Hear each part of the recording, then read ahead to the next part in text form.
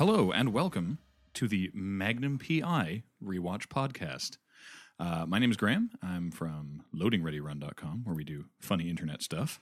I'm Kathleen. I'm also from that place. Yes, and this is something that we have actually wanted to do for a while. It started as a joke, didn't it? Well, my love of Magnum PI is no joke. Let's right. back that truck up here a little bit. I'm sorry for ever suggesting such a thing. When you search for rewatch podcasts on iTunes, you look at the sort of shows that are done with them, and it's literally every Star Trek.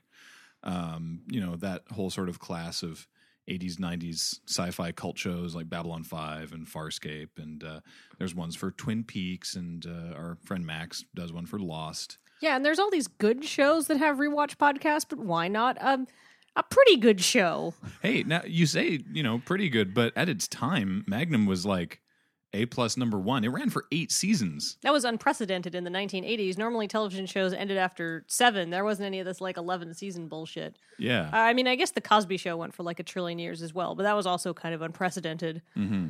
But anyhow. So for those of you who are unfamiliar with what a rewatch podcast is every episode of the podcast, we will be talking about an episode of the show, which is we'll go watch the show and then tell you about what happens so that you don't have to watch it yourself. Or you can watch it yourself. Or you can watch it with us, I guess. With a brand new appreciation. Yeah, it's up to you how you do it. But in this pilot episode of our rewatch podcast, we will be telling you about the pilot episode of Magnum PI. But why Magnum? What's your connection? Okay, so Magnum PI, because as we mentioned, started in 1980, so it makes the show older than both of us. Yep. When I was a kid in New Zealand, TV was not perhaps as fresh as it is in North America when you have the yearly crop of new shows. New Zealand TV in sort of the mid to late 80s had 2 channels. I remember actually right before we left New Zealand in 1989, they were getting a 3rd channel, and that was really exciting news. Whoa. There was a whole... for some reason, every week my mother bought the TV guide, even though there was 2 channels. Wow, okay.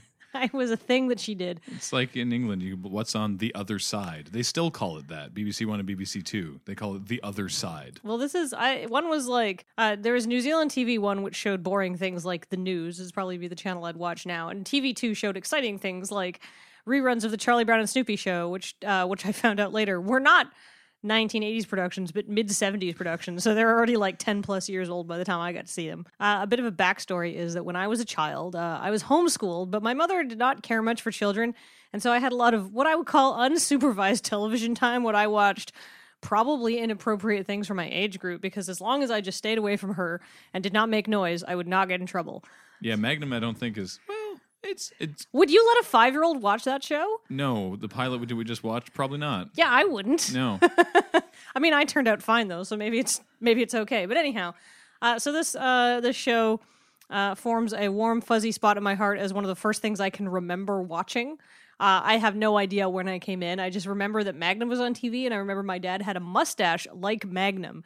And I don't know if my dad grew the mustache because of Magnum. It was the 1980s. So everyone had mustaches. Oh, yeah. If you look at the cast of Magnum, only one main character doesn't have a mustache. Yeah. This was Mustache Power Hour. Yeah, it was the most concentrated era of mustaches in history. Yeah. But anyhow, so Magnum had a mustache. My dad had a mustache. Magnum seemed like a cool guy.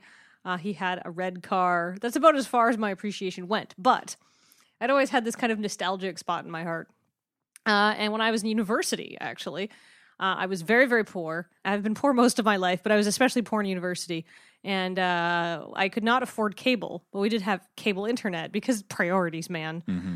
And I found out that if you plug in your TV into the cable anyhow while you have cable internet, you'll get a 1 or 2 channel bleed over. I swear to God, this trick works. If you cannot afford cable, but you have cable internet. They might have fixed that now. Yeah, this is a while ago. Yeah. But it still worked in Prince George when I was in school. And you got Magnum? I got 2 channels. Uh-huh. I got Annie and CNN. Oh, wow. So CNN was useful for, news. Back when it was better news. It still wasn't great. Let's be honest here. I think those people that harken back to the days of a wonderful CNN perhaps did not watch that much CNN. Fair enough. But it also got Annie. And, of course, this is back in the day where there wasn't as many reality TV shows as possible. So we're filling the gaps in the schedule with old episodes of network television, including, to my extreme delight, Magnum PI.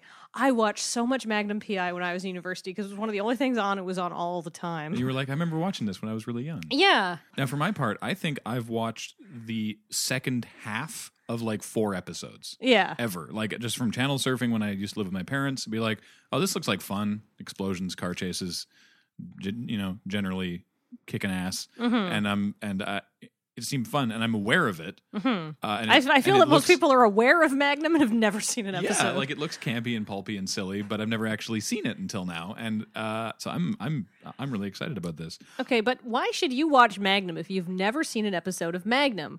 Well, Graham, do you like shows like NCIS or JAG or Quantum Leap? I like Quantum Leap. Well, then you would be interested to know that Magnum was produced by one Donald P. Bellisario, who is the person responsible for all of those other shows. That's a name. He has made a little television production empire of these very kind of similar shows with sort of similar themes and characters. Basically, all his shows usually feature somebody who's in some kind of like American military or Navy kind of command. I guess the best example of that would also be NCIS, which is like the Navy Investigation Services, which actually, and that agency actually shows up in the pilot of Magnum. And Magnum is an ex-Navy Marine. Yeah. He always has like these like wacky casts of friends who like maybe don't get along all the time, but sometimes do get along and have like a grudging friendship. And he's got like these kind of like playboy, rough exterior, but heart of gold, actual nice guy characters. Like there's a character like that in NCIS. There's like their character like that in JAG. There's obviously Magnum. Like all of this goes across all of his shows. So anyhow, and which is interesting because Magnum, this is we're going to be doling out the Magnum trivia over the course of this podcast, but originally the pitch for the show was very much more James Bondy. Like it was like he was going to be the ex naval Marine doing working as a PI, but he was going to be like way more James Bond, like suave and debonair and totally cool and everything. And Tom Selleck wanted to play him more as like a affable, kind of lovable jock type character. And they disagreed on it. And so Tom Selleck said, all right, well, I've been offered the part of this role, Indiana Jones, in a movie called Raiders of the Lost Ark, and I think I'm going to go do that instead. And the writers and producers of Magnum PI were like, okay. You do it your way. Okay, we'll do it your way. And so what we ended up with was, I think, a much better series in Magnum PI and Harrison Ford as Indiana Jones, which is probably better. I feel like it would have been a very different series of movies. It would have been more like the Alan Quartermain movies if Tom Selleck had been Indiana Jones. Well, no, I think it would have been the same movie. I think Tom Selleck probably has enough range as an actor to play basically the same kind of character as... Probably, but how was he able to demand... Prior to this, he'd done like a guest spot on 2 episodes of The Rockford Files and like a bunch of other like single... Like he was not a huge star before He Magnum. started out as a model. Yes. Very, very pretty man, Tom Selleck. We see a lot of him in the show. But I feel like that worked out better overall. But can you imagine a Magnum PI where Harrison Ford, they just did a switch? Oh, wow. That'd be so weird. I feel like that would be the more 007 show. Yeah. Also, originally, Magnum PI was going to be set in Southern California.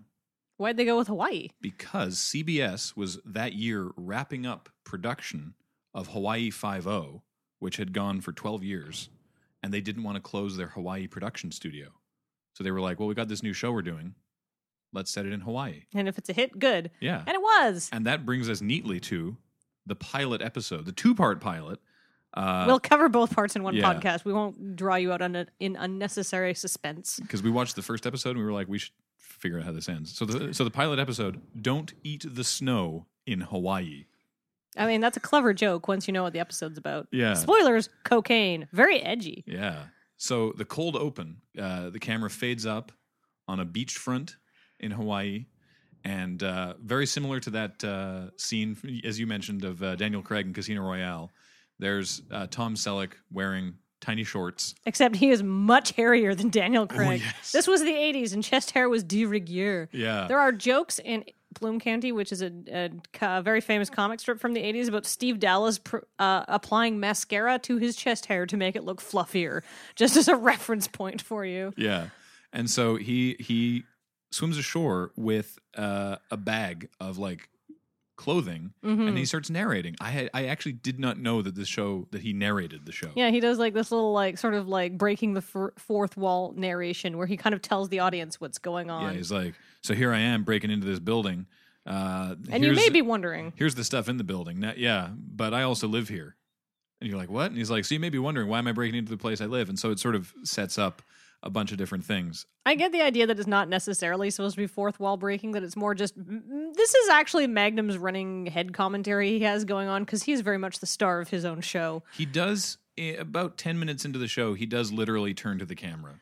Yeah. I didn't know if that was an accident or not. So as he's sneaking into this place, and we'll tell you more about whose house it is and everything in a moment, as he's sneaking into the place, he has a flashback to Nam, because he was in the Vietnam War. This is 1980. This is only 5 years after the Vietnam War ended. This was actually considered kind of controversial at the time.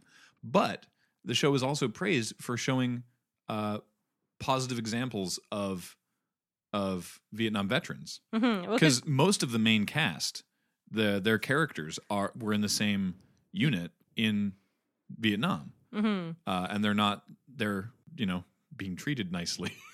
Yeah, well, I mean, that's like a Donald P. Bellisario, not the Nam thing, but like the serviceman thing is like a Belisario trope. But also, you have to remember, in the historical context of the Vietnam War, it was a draft war. People didn't want to go. People didn't really see what they were doing there. So there was this whole like, it's not necessarily shame, but it was not the kind of respect that you get for veterans coming back from like World War I, World War II, Korea, the other wars today, like Iraq, Afghanistan. Like, people like respect that these are shitty situations to be in, and that, these people made a choice to go for the common good, but that's not how Vietnam kind of shook out. Also, they didn't win. The fall of Saigon was them hauling ass out of there. I mean, there's that. It's a little uncomfortable. Anyhow. So he has a flashback to Nam. And I'm like, boy, there's a lot more Nam flashbacks than I remember. Yeah, and it's just sort of him remembering just sort of shooting and being shot at, and it's not really clear exactly what's going on. And so then he goes back to explaining what the situation is with this house. This house is owned by an author who is a friend of his, Robin Masters. And he's allowing Magnum, the private investigator, to stay there in exchange for testing the security of his sort of Hawaiian compound. And the security of the Hawaiian compound, apart from the gate, the lock he is picking as he's describing this, is the major domo, as he describes him, Higgins, who's this British pencil-mustached World War II captain or something. Yeah, basically. He's all clad. Or maybe Korean War captain. He's all in the thing. It is supposed to be World War II. He looks younger than his character probably should. He's all clad in khaki shorts and he's sort of is running the compound in tip-top shape and all that. He looks like he could have fallen out of the World War II series of Blackadder. Yeah, he really does. So it's Higgins and his two dogs, Zeus and Apollo, who are really well-trained dogs. Incredibly well-trained. What kind of dog are they? Those are Doberman Pinschers. Right. And that's one of my skills, is I can identify dogs. And basically the quest is he's trying to steal Robin Masters' Ferrari. Yes. That's what he's doing in this sort of pre-title sequence. Mm-hmm. And so there's also two, I believe they're Russian or German. They're probably not Russian. They're probably German. West German. I think they're German. Stewardi. They're flight attendants, but in the show they call them stews. Yeah, that was weird. Yeah. I think that might be the first and only time anyone's ever referred to them as stews. A couple of East German stews. No, there'd be West German, Graham. It's the 1980s. Sorry, West German. Anyway, let me just tell you, their hair was so feathered. They were like twins too. Yeah, so they were like hanging out in Robin Masters' house. Yeah. And just sort of flouncing around in bikinis. Mm-hmm. I have to like, for historical context, this is the 1980s, so I keep saying they're not Russian, they're not East German. I know. But also, airline stewardesses today do not perhaps have a glamorous job output. We basically kind of refer to them as like bus waitresses of the sky, as I think is a good way that people kind of. And I realize that stewardesses actually, are really highly trained and know like Well, high levels of first aid. It's also not just women now, which Yeah. it was at the time. Yeah, but So it's well, I'm getting to that. Flight attendants. Flight attendants. I'm getting to that. But back in the deep dark 35 years ago of 1980, flight attendants were basically still like hot chicks on planes because air travel was still very expensive. It was like more of a luxury thing, and there was this more like luxury feel to it where like beautiful women in like nice uniforms would be attending to you essentially. So stewardesses back in those days were usually picked more for their looks than their skills. So I think the system today is better, even though the position probably has less respect. So they're in the house as well, which is only marginally relevant later. But anyway, so the sequence is he's sneaking around. He distracts the dogs, jumps over the fence, leads them through, manages to lock the dogs outside the guard fence because he like distracts them with meat or something. Higgins is running downstairs.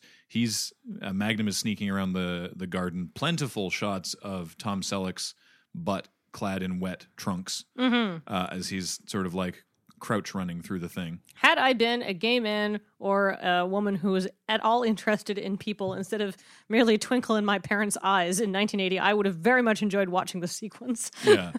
And then he finally gets to the Ferrari, but of course Higgins has installed an alarm system in the car that Magnum has a minute to decode, or the alarm will go off, and that'll be the lose condition for stealing the Ferrari, I guess. Well, he also can't start the car until he does it, and he determines that it's going to be Robin Masters' phone number, and he said in the narration, "How did I know that would work?"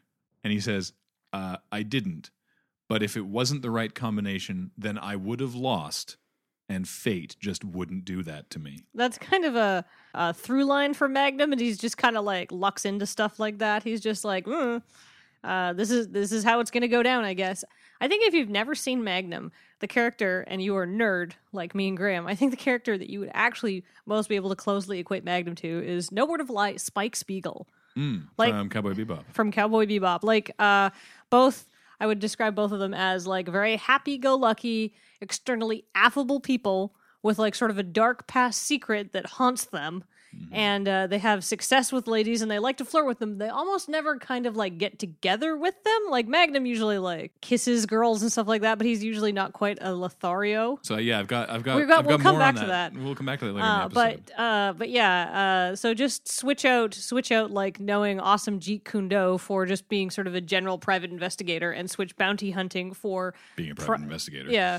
Private investigation, and they're basically the same character.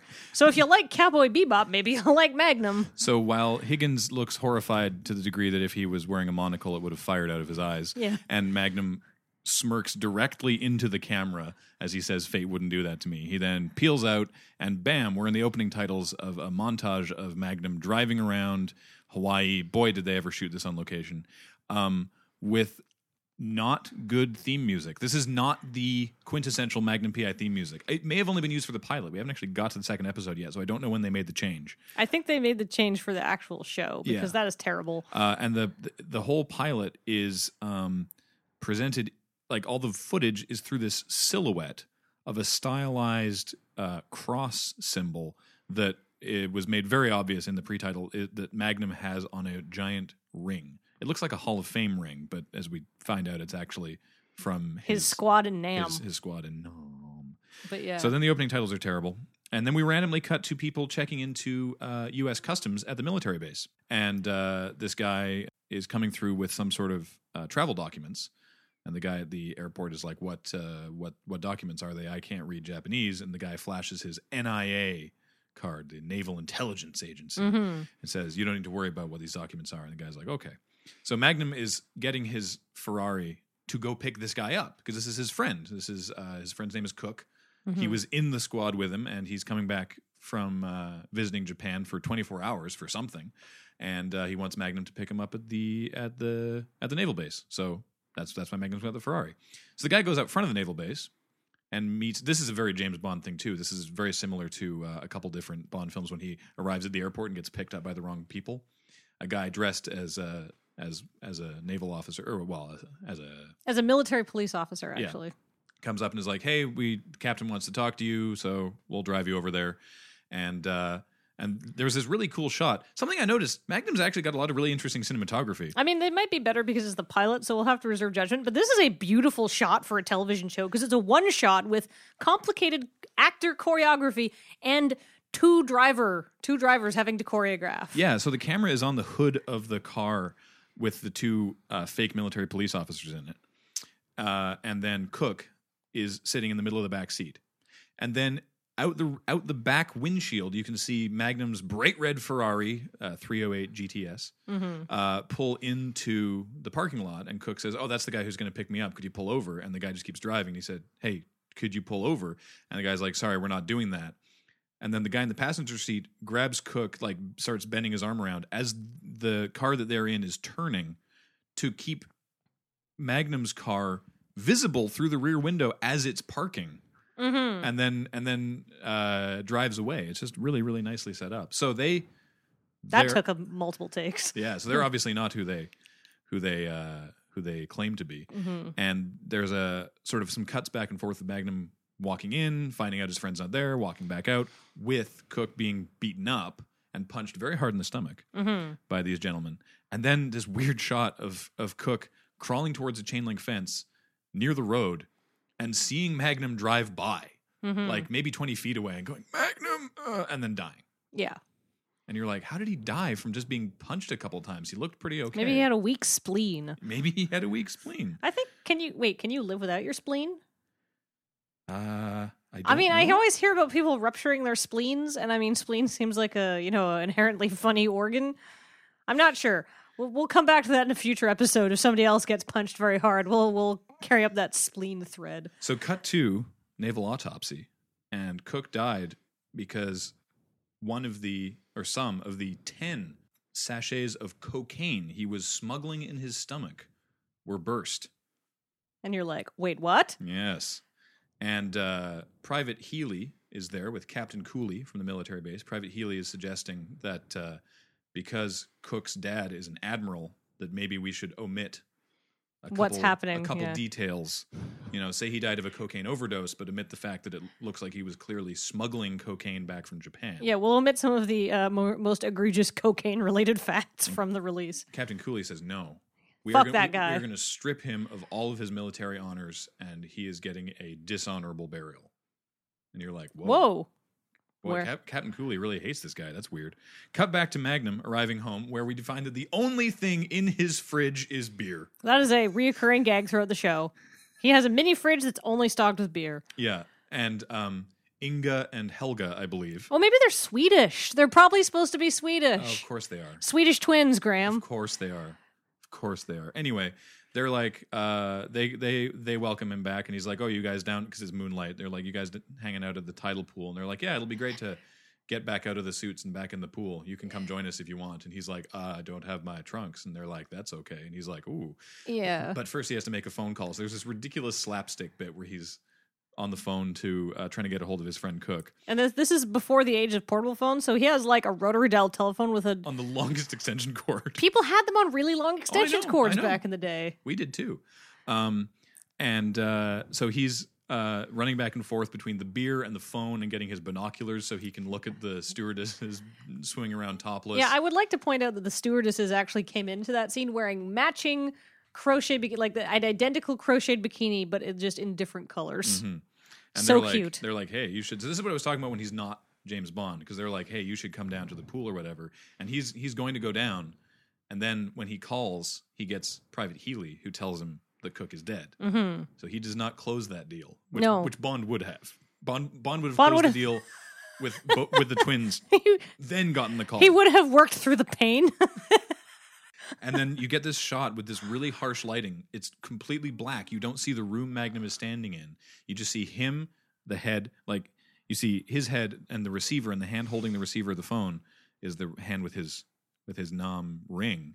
And there's like this bright light glinting off the ring, and it's like this really like harsh lighting. And then it goes to another nom flashback where you see more of him and Cook literally in the trenches in the jungle of Vietnam, and then it fades to black. And we come back up on one of the many helicopter shots of Magnum driving the Ferrari around Hawaii. Oh, just the budget on this. I mean, they clearly used the hell out of the location, which is great because the whole thing was actually shot in Hawaii. Even the stuff on the soundstage was on the Hawaii Five-0 soundstage. So he's going to the airport to pick up Cook's kid sister and his dad, who's the admiral, right? So this is his buddy Cook. They were in Nam together. They were in the Navy together. Magnum left the Navy for his own reasons, and now he's going to pick up Cook's sister and dad so they can come and do the body pickup business. Yeah. However, the dad is not there. The dad is not there because he can't. He refuses to believe it. Basically, not refuses to believe it. He's shocked, and he's just like, no, especially because in Captain Cooley's report, you know, they're like, this kid died because he was smuggling a bunch of cocaine. It burst in his stomach, and what a piece of shit. Mm-hmm. And Magnum is incensed that he's just gonna let it sit there. He's like, why isn't your dad's an admiral? Why isn't he doing this? Why isn't he doing this? Why isn't he demanding this information? We all know that Cook wouldn't have done something like this. And his kid sister, who is basically like, oh, my dad just, can't believe it. Also, he's hoping that you won't believe it either. So now Magnum has this. Well, no, the line is he is going because Magnum asks, and what? He's just going to accept them at their word? And she says he's going to accept it. He's hoping that you won't. Yeah, so now Magnum is basically obligated to investigate this. What he thinks is a murder, but what everybody else thinks is death by misadventure. That conversation scene, by the way, is just randomly on an incredibly rocky beach. Yeah. Incredibly windy, rocky beach because, like I said, they have the locations, so... And I'm like watching... Why not a coffee shop or a cafe or car? I feel like people would do that now because getting the sound on that must have been a pain in the ass. Yeah. Because there's a lot of big wide shots of them on this beach.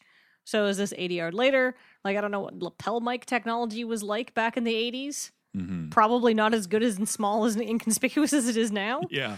So I don't know how they got that. Maybe they 80 yard some of that later. So then hard cut to... do you ever see Once Upon a Time in Mexico?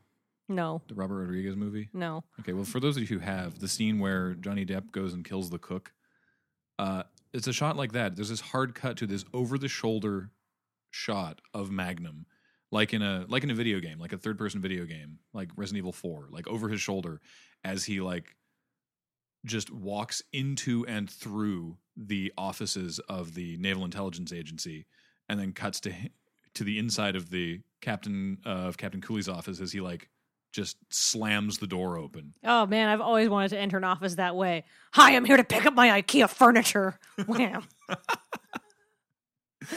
And he confronts Captain Cooley because he's like, how, You know this wouldn't happen. This is ridiculous. Yeah, what assignment did you send him to Japan on? And Cooley's like, I never sent him to Japan on an assignment. I would never do that.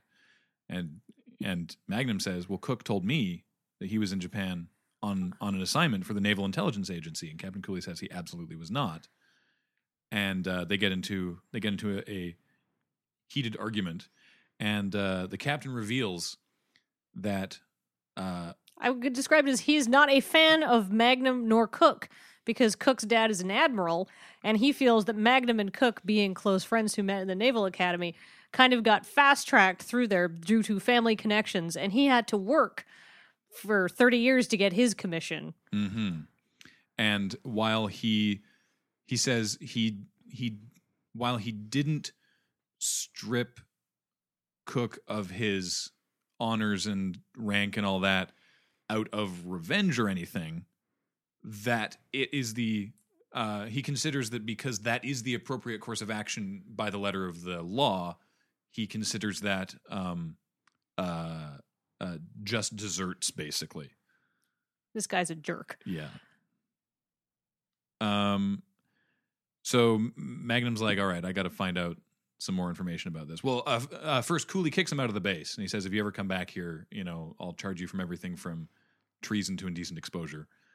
And Magnum says, look, I'm going to look into this, and it's going to come back to you, and you're going to look really bad. I think what he exactly says is early in the conversation, Cooley is talking about how long it took him to earn his stripes. And then Magnum says, I'll strip you of the stripes that you spent 30 years sucking eggs for. Yeah.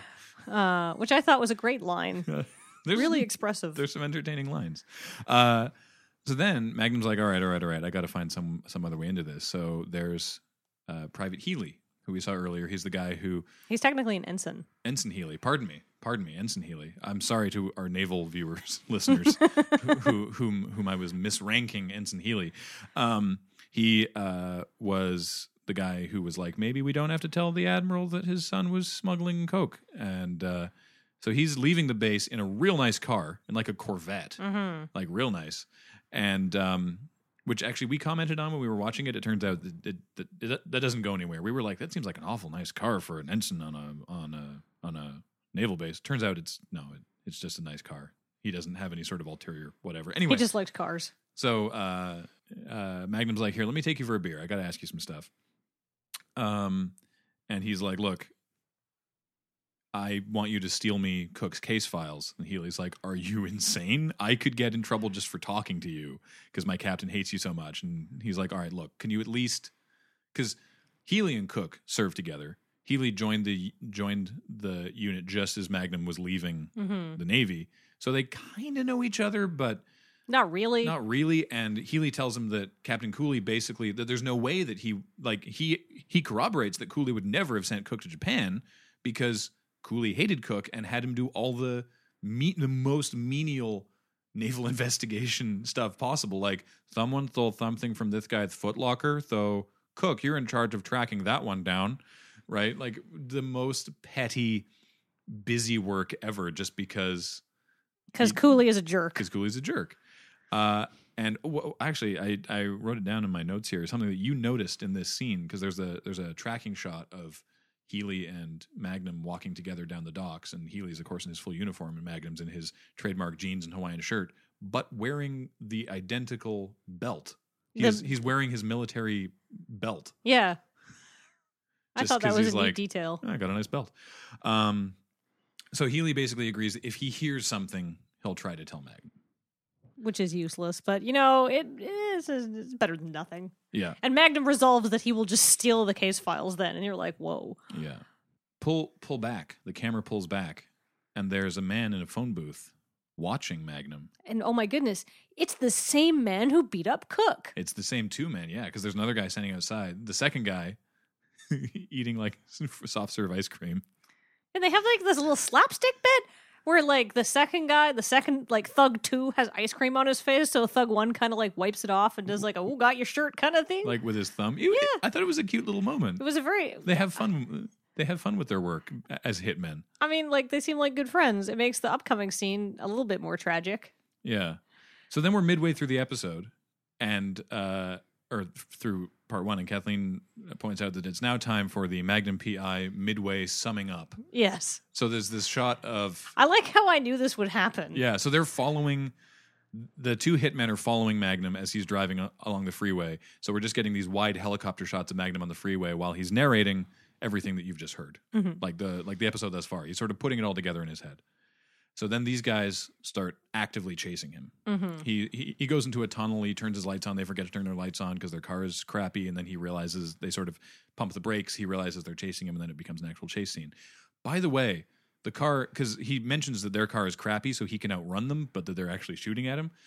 There's a couple shots in here where their crappy car takes a hard corner, and there's gas just pouring out of their gas tank, which actually proves to be relevant later. Yeah, but I don't think this was on purpose. It was not featured enough to make me think that it's on purpose. I think that there was actually just gasoline sloshing out of the tank. Oh dear.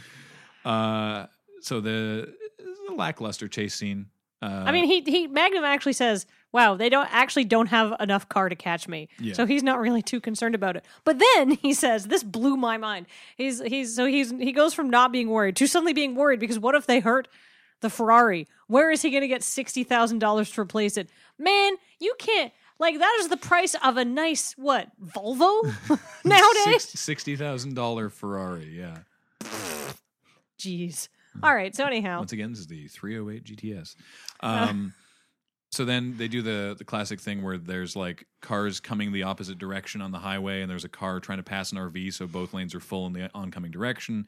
And Magnum swerves around both and is able to do it, and the other car can't quite swerve, and they go off a cliff. And it tumbles down, and the car does not explode. No, but it does catch fire. But it does catch fire. And then the gas then ignites, and then there is a small gasoline explosion. And then Magnum's like, okay, so they're dead. This'll look weird. I'm just going to go home. I'm just going to leave. I can't help them, so later. There's a disturbing lack of consequences to many of these Magnum cases. But before the scene cuts, we see that one of them, Thug One, the big Hawaiian guy, is not dead. Uh-oh. Womp, womp, womp. Womp, womp, womp. Cut back to the Robin Masters estate, and Higgins and Magnum draw a thick white line down the estate.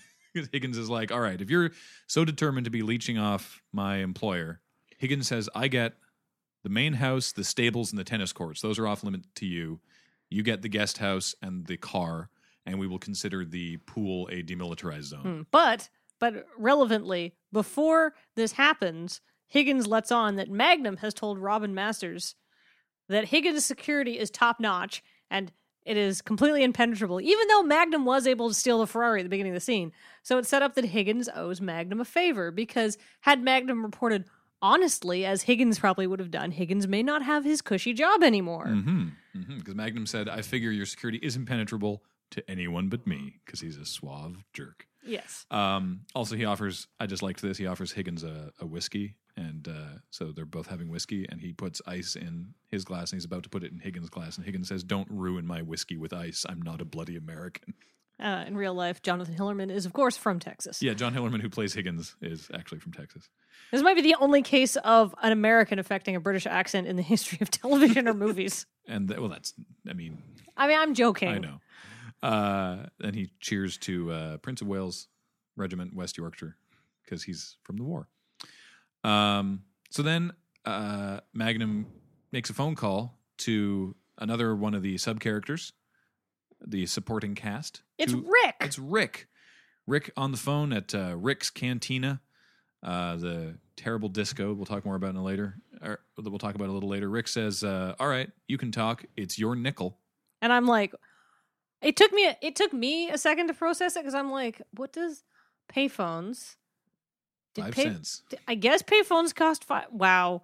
And I'm like, geez. And then what is also sprinkled throughout this conversation is that in the pilot, at least, not so much in the actual show, Rick is obsessed with Casablanca. And he keeps dropping all of these Casablanca references. Really ham-fistedly. And I'm like, I feel like this is actually worse in the 1980s, because Casablanca is like old, but not like so old that it's like come back around to being retro. Is just something old people like. He wishes he was Humphrey Bogart. Yeah. Like he's clearly got this thing going on, and then I feel like it's more ironic now, but irony in that sense had not been invented in the 1980s, so it was just stupid. Well, what I like is that he makes that at the end of the phone call. He makes that like of all the gin joints reference, and we're like, oh, and then it cuts back to Magnum, who's like, oh, yeah, like, exactly. Even Magnum's like, it's supposed to be ham-fisted, which I like. Cut that from later episodes, because I thought the audience could not identify it with it. Yeah. Well, actually, there's a change to Rick's employment, but we'll get to that. We'll in get later to that episodes. later. Yeah. On his way out, before Magnum calls Rick, Higgins makes reference to Magnum's sister. And Just sort of like, makes reference, and Magnum's like, well, you might have saw me do this. I was like, Magnum, and I know. I'm like, Magnum doesn't have a sister. Yeah, and Magnum just sort of doesn't say anything, but sort of looks confused. So he gets off the phone with Rick, goes into his bedroom, and there's a bag there, and there's someone in the shower. And it turns out that it is actually Cook's sister, who did not go back with Cook's body because she said, no, if you're solving this case, I'm here, I'm helping you. Mm-hmm. And to her credit, she is actually quite smart and helpful along the entirety of this case. Yes, and then she is not just merely a damsel in distress to slow Magnum down. This is the second James Bond setup that Magnum does not close the deal on of the episode, where she's in a towel because she's just gotten out of the shower, and he's like, well, the only question now is who has to sleep on the couch. And then there's this moment, and I'm like, there's ew. This moment, and it looks like something's going to happen, and then he's like, wait, what's this envelope? And she's like, oh, it's full of Cook's effects, and he's like, oh no, the nom again. Yeah, and then we go to a third nom flashback where we get more setup where we meet a pilot, and we see that Rick is in fact on the helicopter where they're trying to get an evac from. Yeah, so there's But his name's actually Orville. Yeah, so there's a pilot who we don't yet know the name of in a helicopter with Rick, who now runs the cantina, and on the ground is Magnum and Cook and their commanding officer and a couple other guys who are trying to get to the helicopter. And that's where it ends. That's where part 1 ends. I believe these were originally aired Back to back. back to back. Part 2 opens. There's no opening titles because it's just part 2, because it was basically like a 2-hour TV pilot.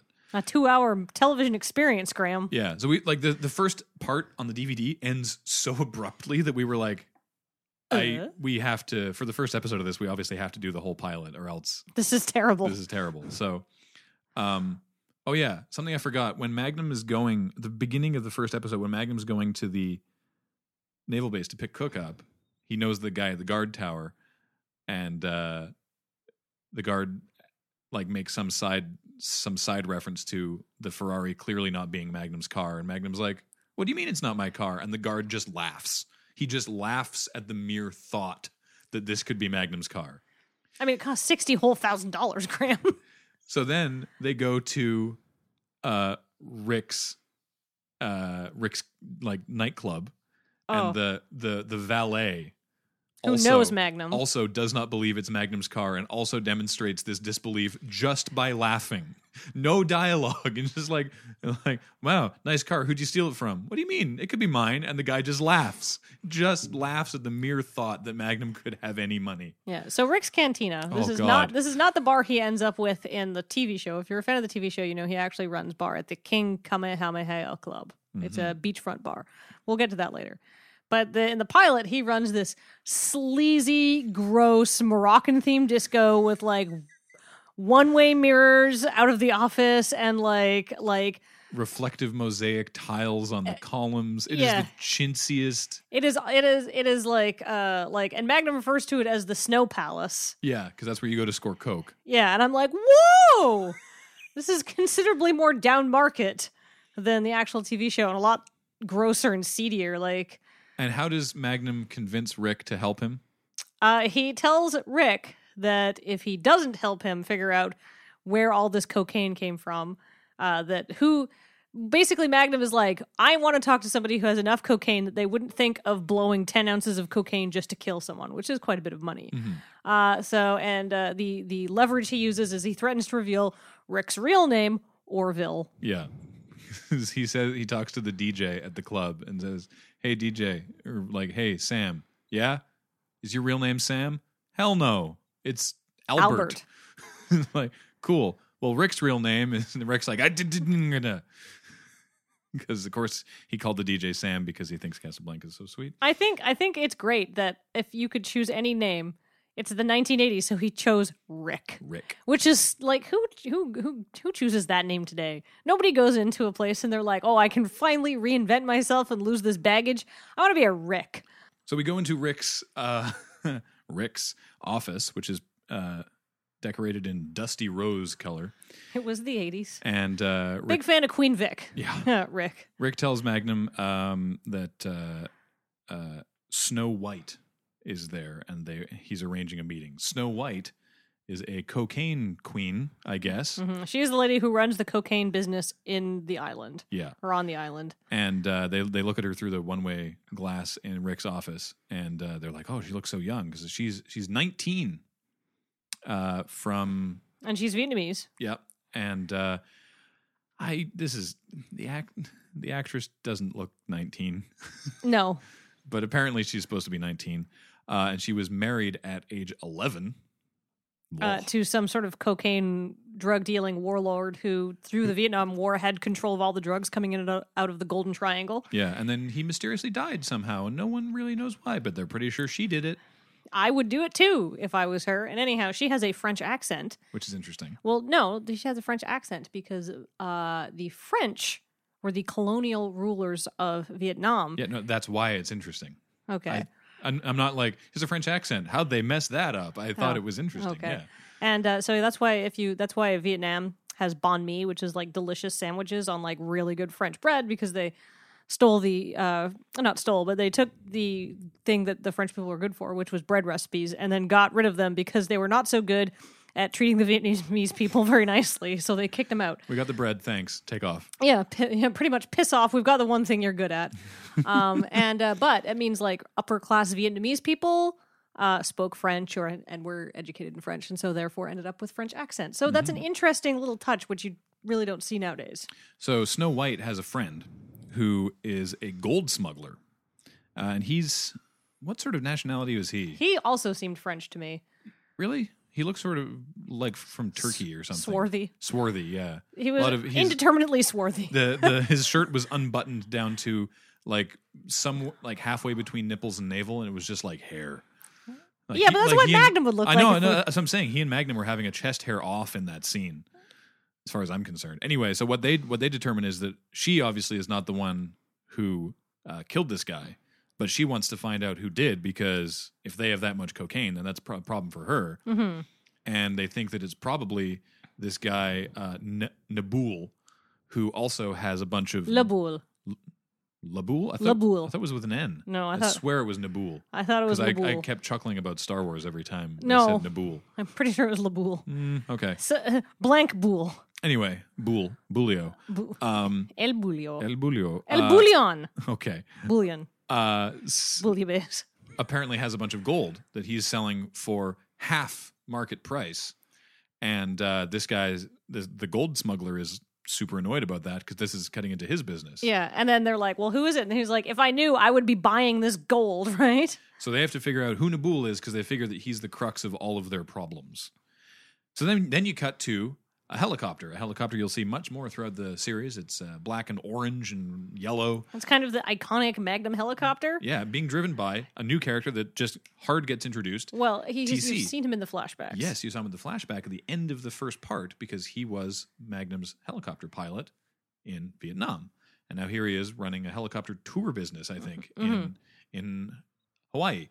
And TC stands for something, I can't remember what. But anyway, they call him TC. He's wearing a Da Nang baseball cap. And then it goes back to another flashback where they're in Vietnam. They pop smoke. They're running for the helicopter that Rick and TC are in. The two other unnamed dudes in their unit don't make it. Their captain, or whoever the commanding officer is at the time, I don't know his actual rank. I don't think it's brought up. He gets shot, but isn't dead. Lays down covering fire for them. Magnum and Cook are the only ones that make it to the helicopter. So you got Magnum and Cook and TC and Rick, and they're all in the helicopter and they escape. And then there's this really cool scene transition to the Vietnam helicopter flying out of shot, and then the cutting back to present day and the tour helicopter flying back into shot. I was really pleased with that. So they're looking for boats. There's only so many yachts around here, which is crazy that he's like, there's 19 yachts here. There's 6 yachts down at this beach. There's 3 yachts over in this bay. We got to go look at all the yachts. I'm like, how are there so few yachts? I feel like money was more concentrated in the middle class back in the 1980s, and there's like less yacht owners and more people who like yachts but don't get to have them. Right. So TC's like, well, what about that boat over there by this island? The island, by the way, I do not pretend to know how to pronounce. And Magnum's like, no, that's a naval whatever craft they're just doing on patrols. I don't think we're going to find this. I don't think we're going to find El Bulio on a naval craft. So I just looked it up. It is La Boule. LA space BULLE. La Boule. La Boule, all right. And my source, magnummania.com. So then they go looking. There's this montage of them, Magnum with binoculars, TC, they're flying around in this helicopter with weird music. Oh, bad music. Again, the pilot did not have good music. No, and this is like it's weird, and it's kind of like smooth jazz and like 80s educational theme music, is how I would describe it. And then when Magnum has the epiphany that he's like, wait a minute, the Navy doesn't patrol on Sunday. That's not a naval ship. We need to go back to that island because that must be it. The music underscoring this revelation is real. Kind of like. Do you think we can use some of the music in the? I'm just going to put some of the music in. Let's listen.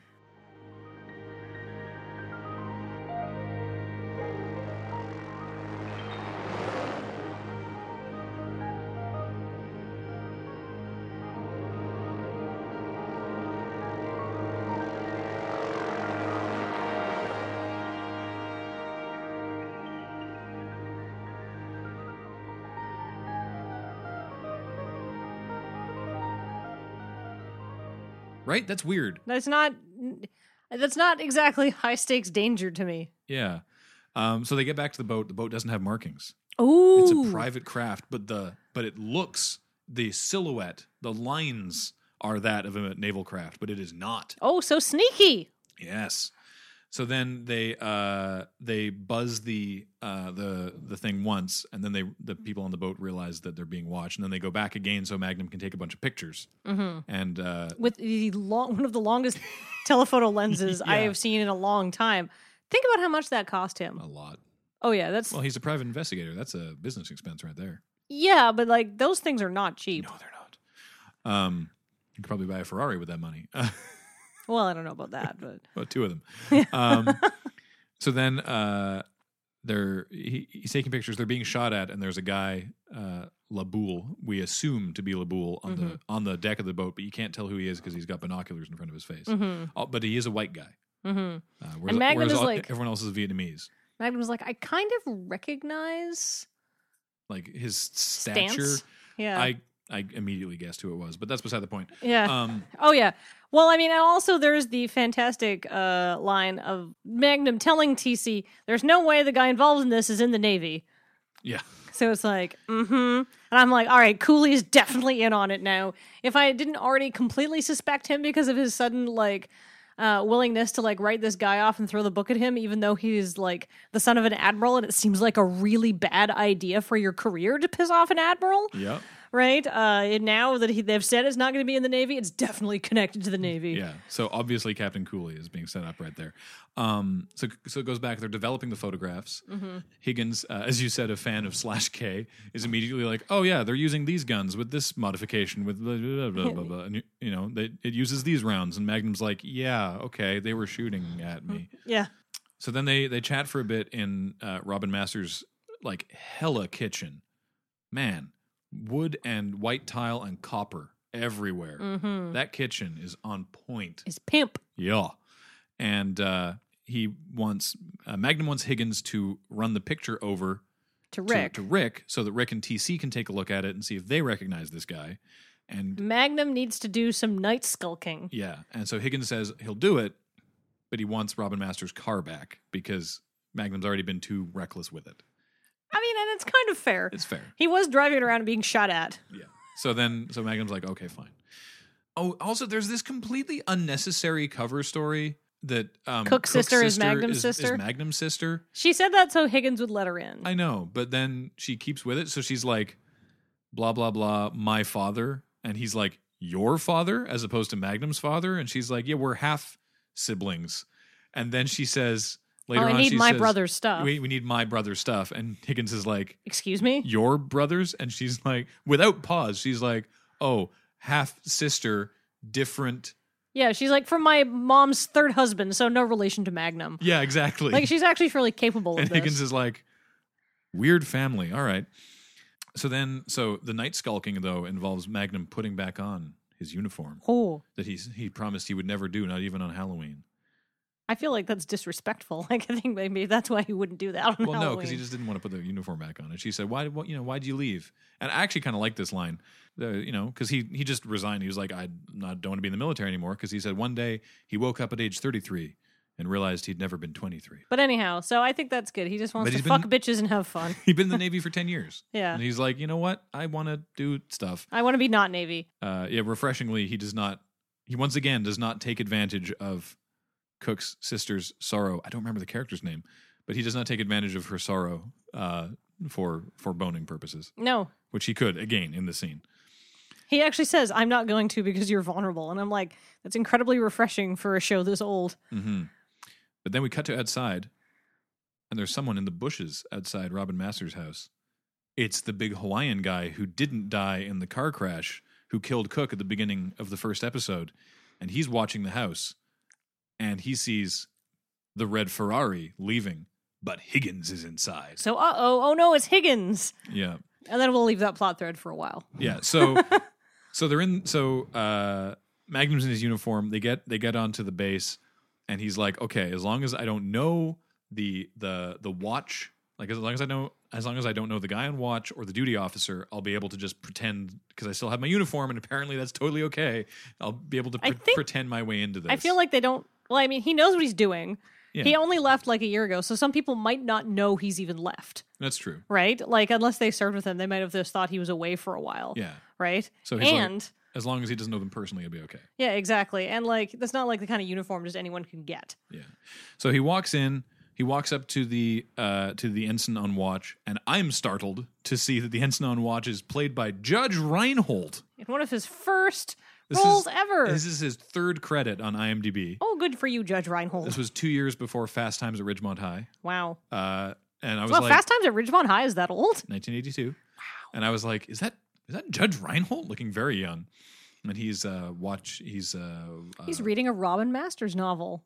Is he really? Yes. I didn't pick up on that. Well, he tells him to get if he doesn't want to go back to where he's from, which is like Minnesota, then he should stop reading Robin Masters novels on watch. In the Magnum world, Robin Masters is like a cross between like Stephen King and Tom Clancy, basically. Oh, that's really cute. I didn't actually catch that little detail. Yeah. Anyway, I was like, I just started humming Axel F in my head when I saw Judge Reinhold.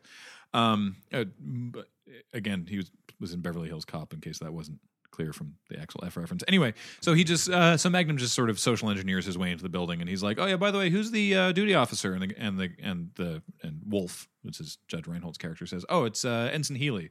And Magnum's like, "Crap," because Healy, of course, knows who Magnum is and knows that he's basically made it pretty clear he's going to try and steal stuff. Mm-hmm.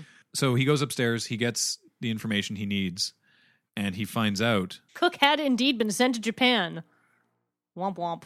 Well, no, but not by Cooley. Yeah, by someone else. What had happened was some scuba diving kids who had been diving where they shouldn't found a crashed plane off that island where Magnum and TC found the boat. And it actually was smuggling gold. During World War II. Cooley reported that it was actually a downed Zero plane from the attack on Pearl Harbor. Mm-hmm. And then so there was nothing there. So there was nothing there, not worth salvaging. Mm-hmm. Cook got a letter from a mother in Japan, a mother of a lost pilot, who wanted him to confirm if it was her son's plane. The reason Cook went to Japan was to check their military records to corroborate the Captain Cooley's story about this plane, which was not true, right? And the only tip was that he's like, wait, this letter that I got with this name, this doesn't match up with this plane that Cooley reported. This is not this person's kid. This doesn't make sense. So he went to Japan himself. And so Magnum's like, it was Cooley. Haha, he's involved. And it makes sense, because why would Cook smuggle cocaine? Because we saw at the beginning of the episode, if he wanted to smuggle cocaine, he literally has the "you don't need to look at my bags or search my stuff" security clearance, because I'm like Navy Investigative Services. Yeah, he certainly wouldn't need to hide it within his person. Yeah, exactly. So anyhow. So while Magnum is finding this revelation that Cooley is indeed a dirty captain. A jerk. Cook's sister and Ensign Healy come in because Magnum, she went, I don't know why he took her with him for fun. And he's like, okay, if anybody sees you and they ask you questions, say that you're waiting to meet Ensign Healy. And then Ensign Healy then shows up. It's like, hey, what are you doing here? And she's like, oh, I'm waiting to meet Ensign Healy. I'm Cook's sister. I'm here to take his stuff. And he doesn't question why she's here in the middle, like at 2 a.m. Yeah. Yeah. Well, no, he does. He's like, at 2 a.m. And she's like, I, can't sleep properly because of grief or whatever. But you're the duty officer, so you can sign my stuff out, right? Because you right now have all the signing authority of the captain because you're the duty officer. And he's like, yeah, I guess I do. All right, come in. We'll get you his personal effects. She's actually quite smooth and charismatic herself. So they come up the elevator, and Magnum's like, uh-oh, I have to hide. So he picks the lock. And ducks into Cooley's office. His lock-picking skills were established at the beginning of the first episode when he picks the lock to Robin Masters' Ferrari. Mm-hmm. Ducks into Captain Cooley's office, where he finds Captain Cooley's there, dead. Womp. He's been double-crossed by this gold smuggler. He's been dead for several days. Well, they say since Friday, so it's probably like the weekend. Well, this is like Sunday, I think. Yeah. Yeah. So they're not going to find him till tomorrow. So the guy on the boat was not Captain Cooley. No. Yes. But you know, Captain Cooley was involved in this gold plot and then has been double crossed by the dirty guy. But that makes sense as to why Captain Cooley was more than willing to let Cook go down, because basically Cook was this close, you know, to uncovering this gold plot. And as far as he's concerned, this is a great way to get rid of somebody he hates and dishonor him at the same time. Perfect. What could possibly go wrong? Leaving the guy dead in his office in the military base? There's that. That could go wrong. Yeah, I mean, I feel... There's got to be a more subtle way to do that. I feel like Magnum's prints are now everywhere in that office, but that's never resolved. In the other office, actually. Magnum didn't touch anything. He touched the door. That's true. He picked the lock, too. And then they leave. And I wrote this down in a plan that would never work today with security cameras and stuff. They just leave. He says goodbye to Wolf. They take off.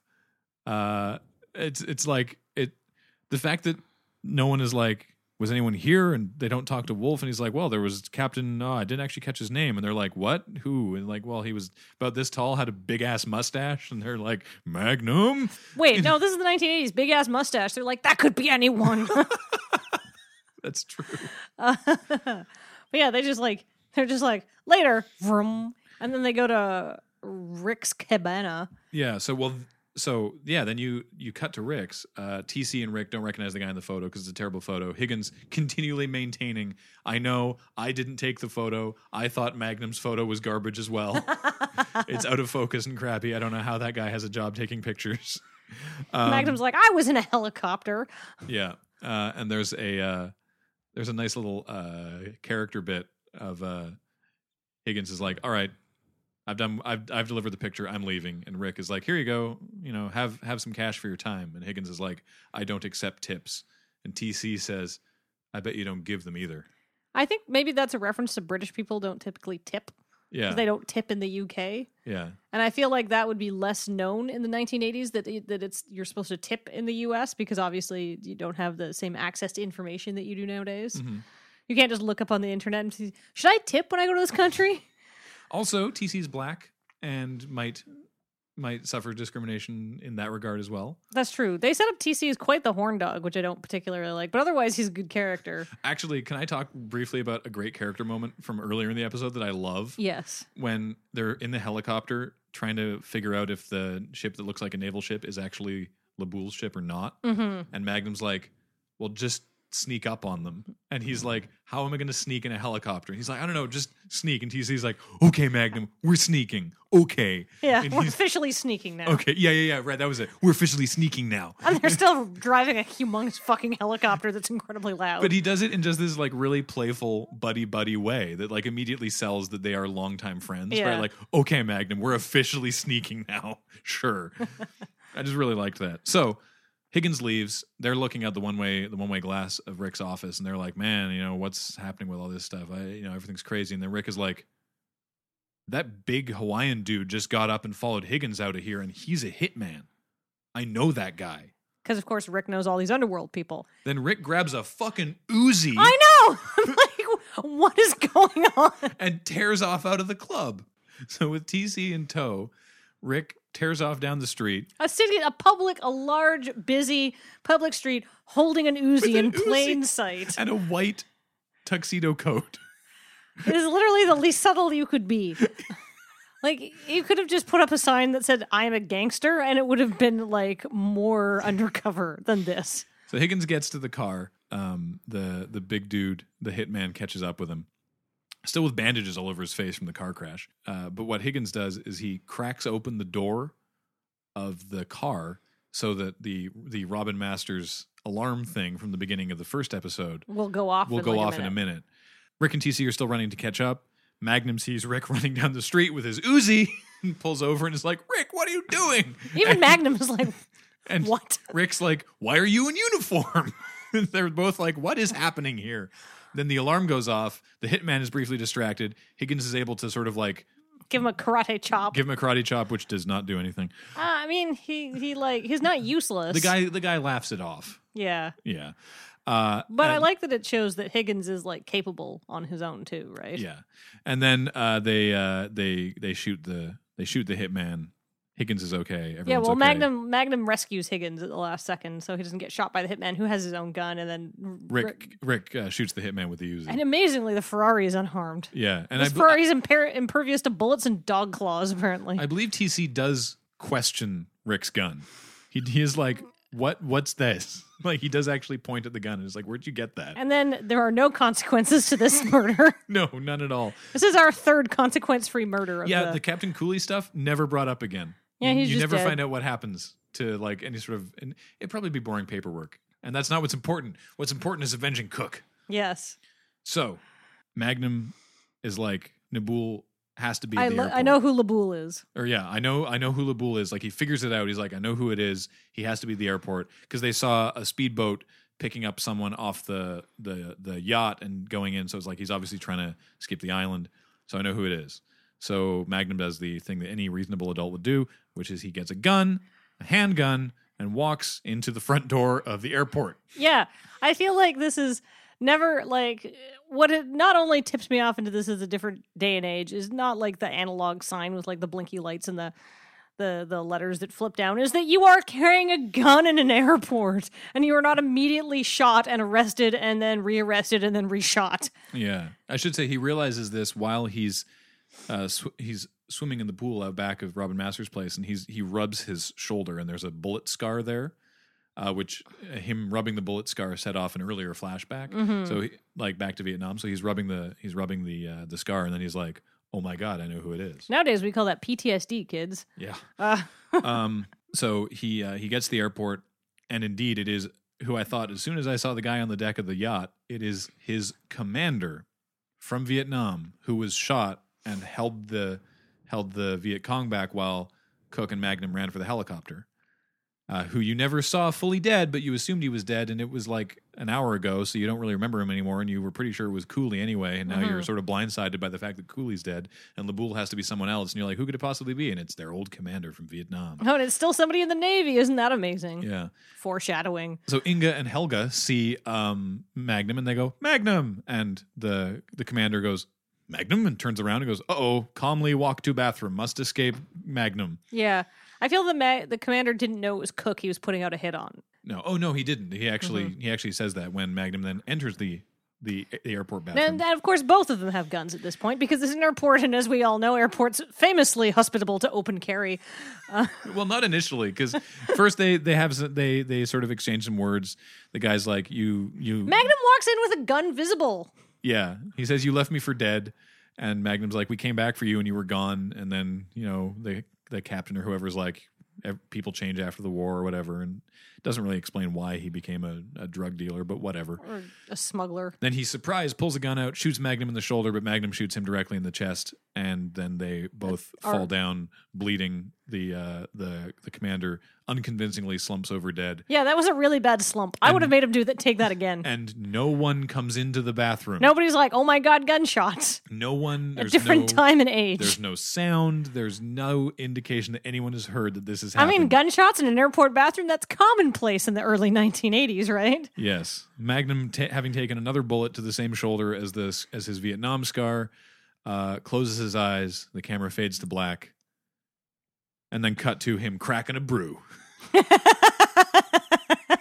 that is the essence of Magnum. chilling on a lawn chair in the estate there, talking about how Higgins is all cranky because Robin... 3 hot French stews. 3 hot French stews were coming into town, and he said that he would show them around, which Higgins is like, that's my job, and they're all... Now they're fighting again, even though a begrudging respect had been built up. Yeah, and...